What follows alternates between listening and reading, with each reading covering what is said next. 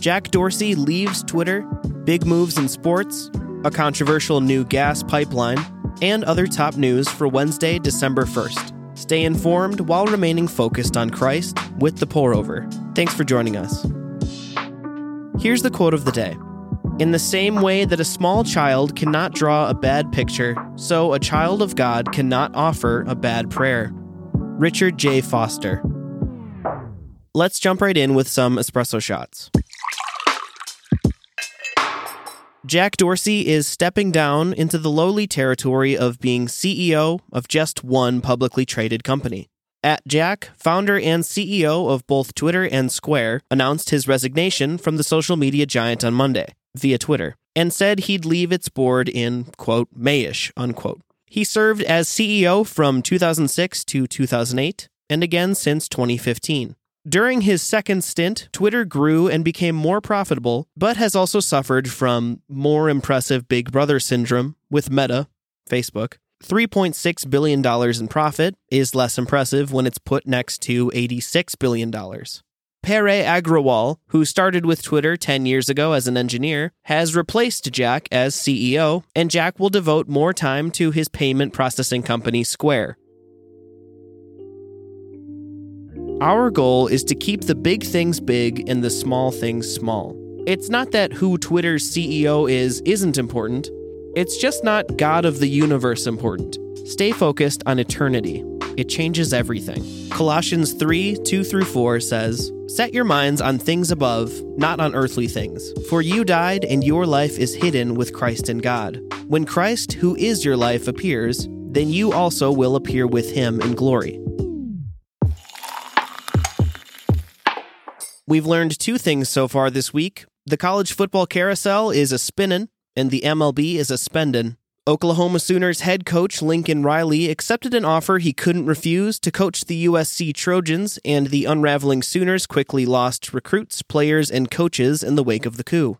Not to be outdone, LSU announced its first blockbuster hire. Brian Kelly, Notre Dame's winningest coach, is calling Baton Rouge his new home, thanks to a new 10-year, $100 million contract. Over in the MLB, the Texas Rangers dropped more than any team in an offseason ever in less than 24 hours to snag some new Lone Stars, and the NY Mets signed star pitcher Max Scherzer to a record-setting contract with an annual salary higher than two franchises' entire payrolls.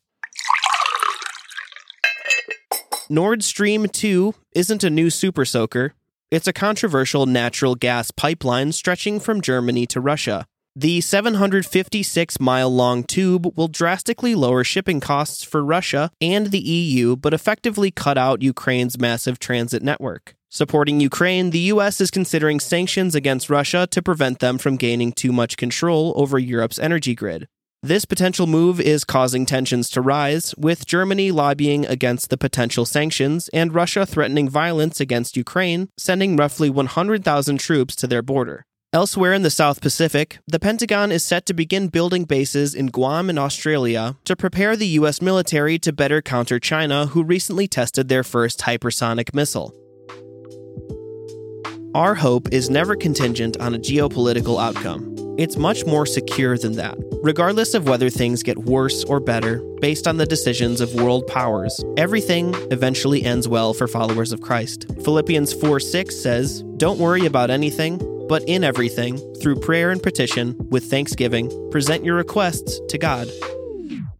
There are a lot of reasons to read a Bible. Private devotion, accidentally taking a Greek history class, scripture memorization, exercising your page-flipping fingers, and many others. No matter your reason, we recommend the CSB translation. Their team of translators expertly delivered on the vision for an English translation that placed equal value on fidelity to the original language and readability for a modern audience. Check out the link in the show notes to learn more about why we recommend CSB.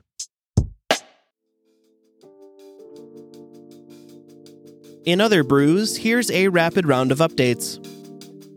An expert panel voted 13-10 to recommend the FDA authorize Merck's COVID pill for high-risk adults, and the agency is expected to make the final decision within days. Meanwhile, the CDC updated their booster guidance to say all adults 18+ should get the booster. The agency previously said all adults may get it. The stock market had a tough Tuesday. The Dow and S&P 500 were both down almost 2% yesterday, reacting to both Omicron and news that the Federal Reserve is considering rolling back pandemic-era support quicker than before in order to combat inflation. In his first interview since the car accident in February, Tiger Woods says he aims to play a few tournaments a year, but will never play golf full-time again. He dodged questions about the crash, but said he's, quote, lucky to be alive, unquote, and it was 50-50 on whether his leg would be amputated. Negotiations over lifting economic sanctions on Iran in return for them limiting nuclear development have restarted. Iran is still angry about the U.S. withdrawing from the previous deal and is refusing to meet directly, so European diplomats are relaying messages between American and Iranian officials in separate hotels.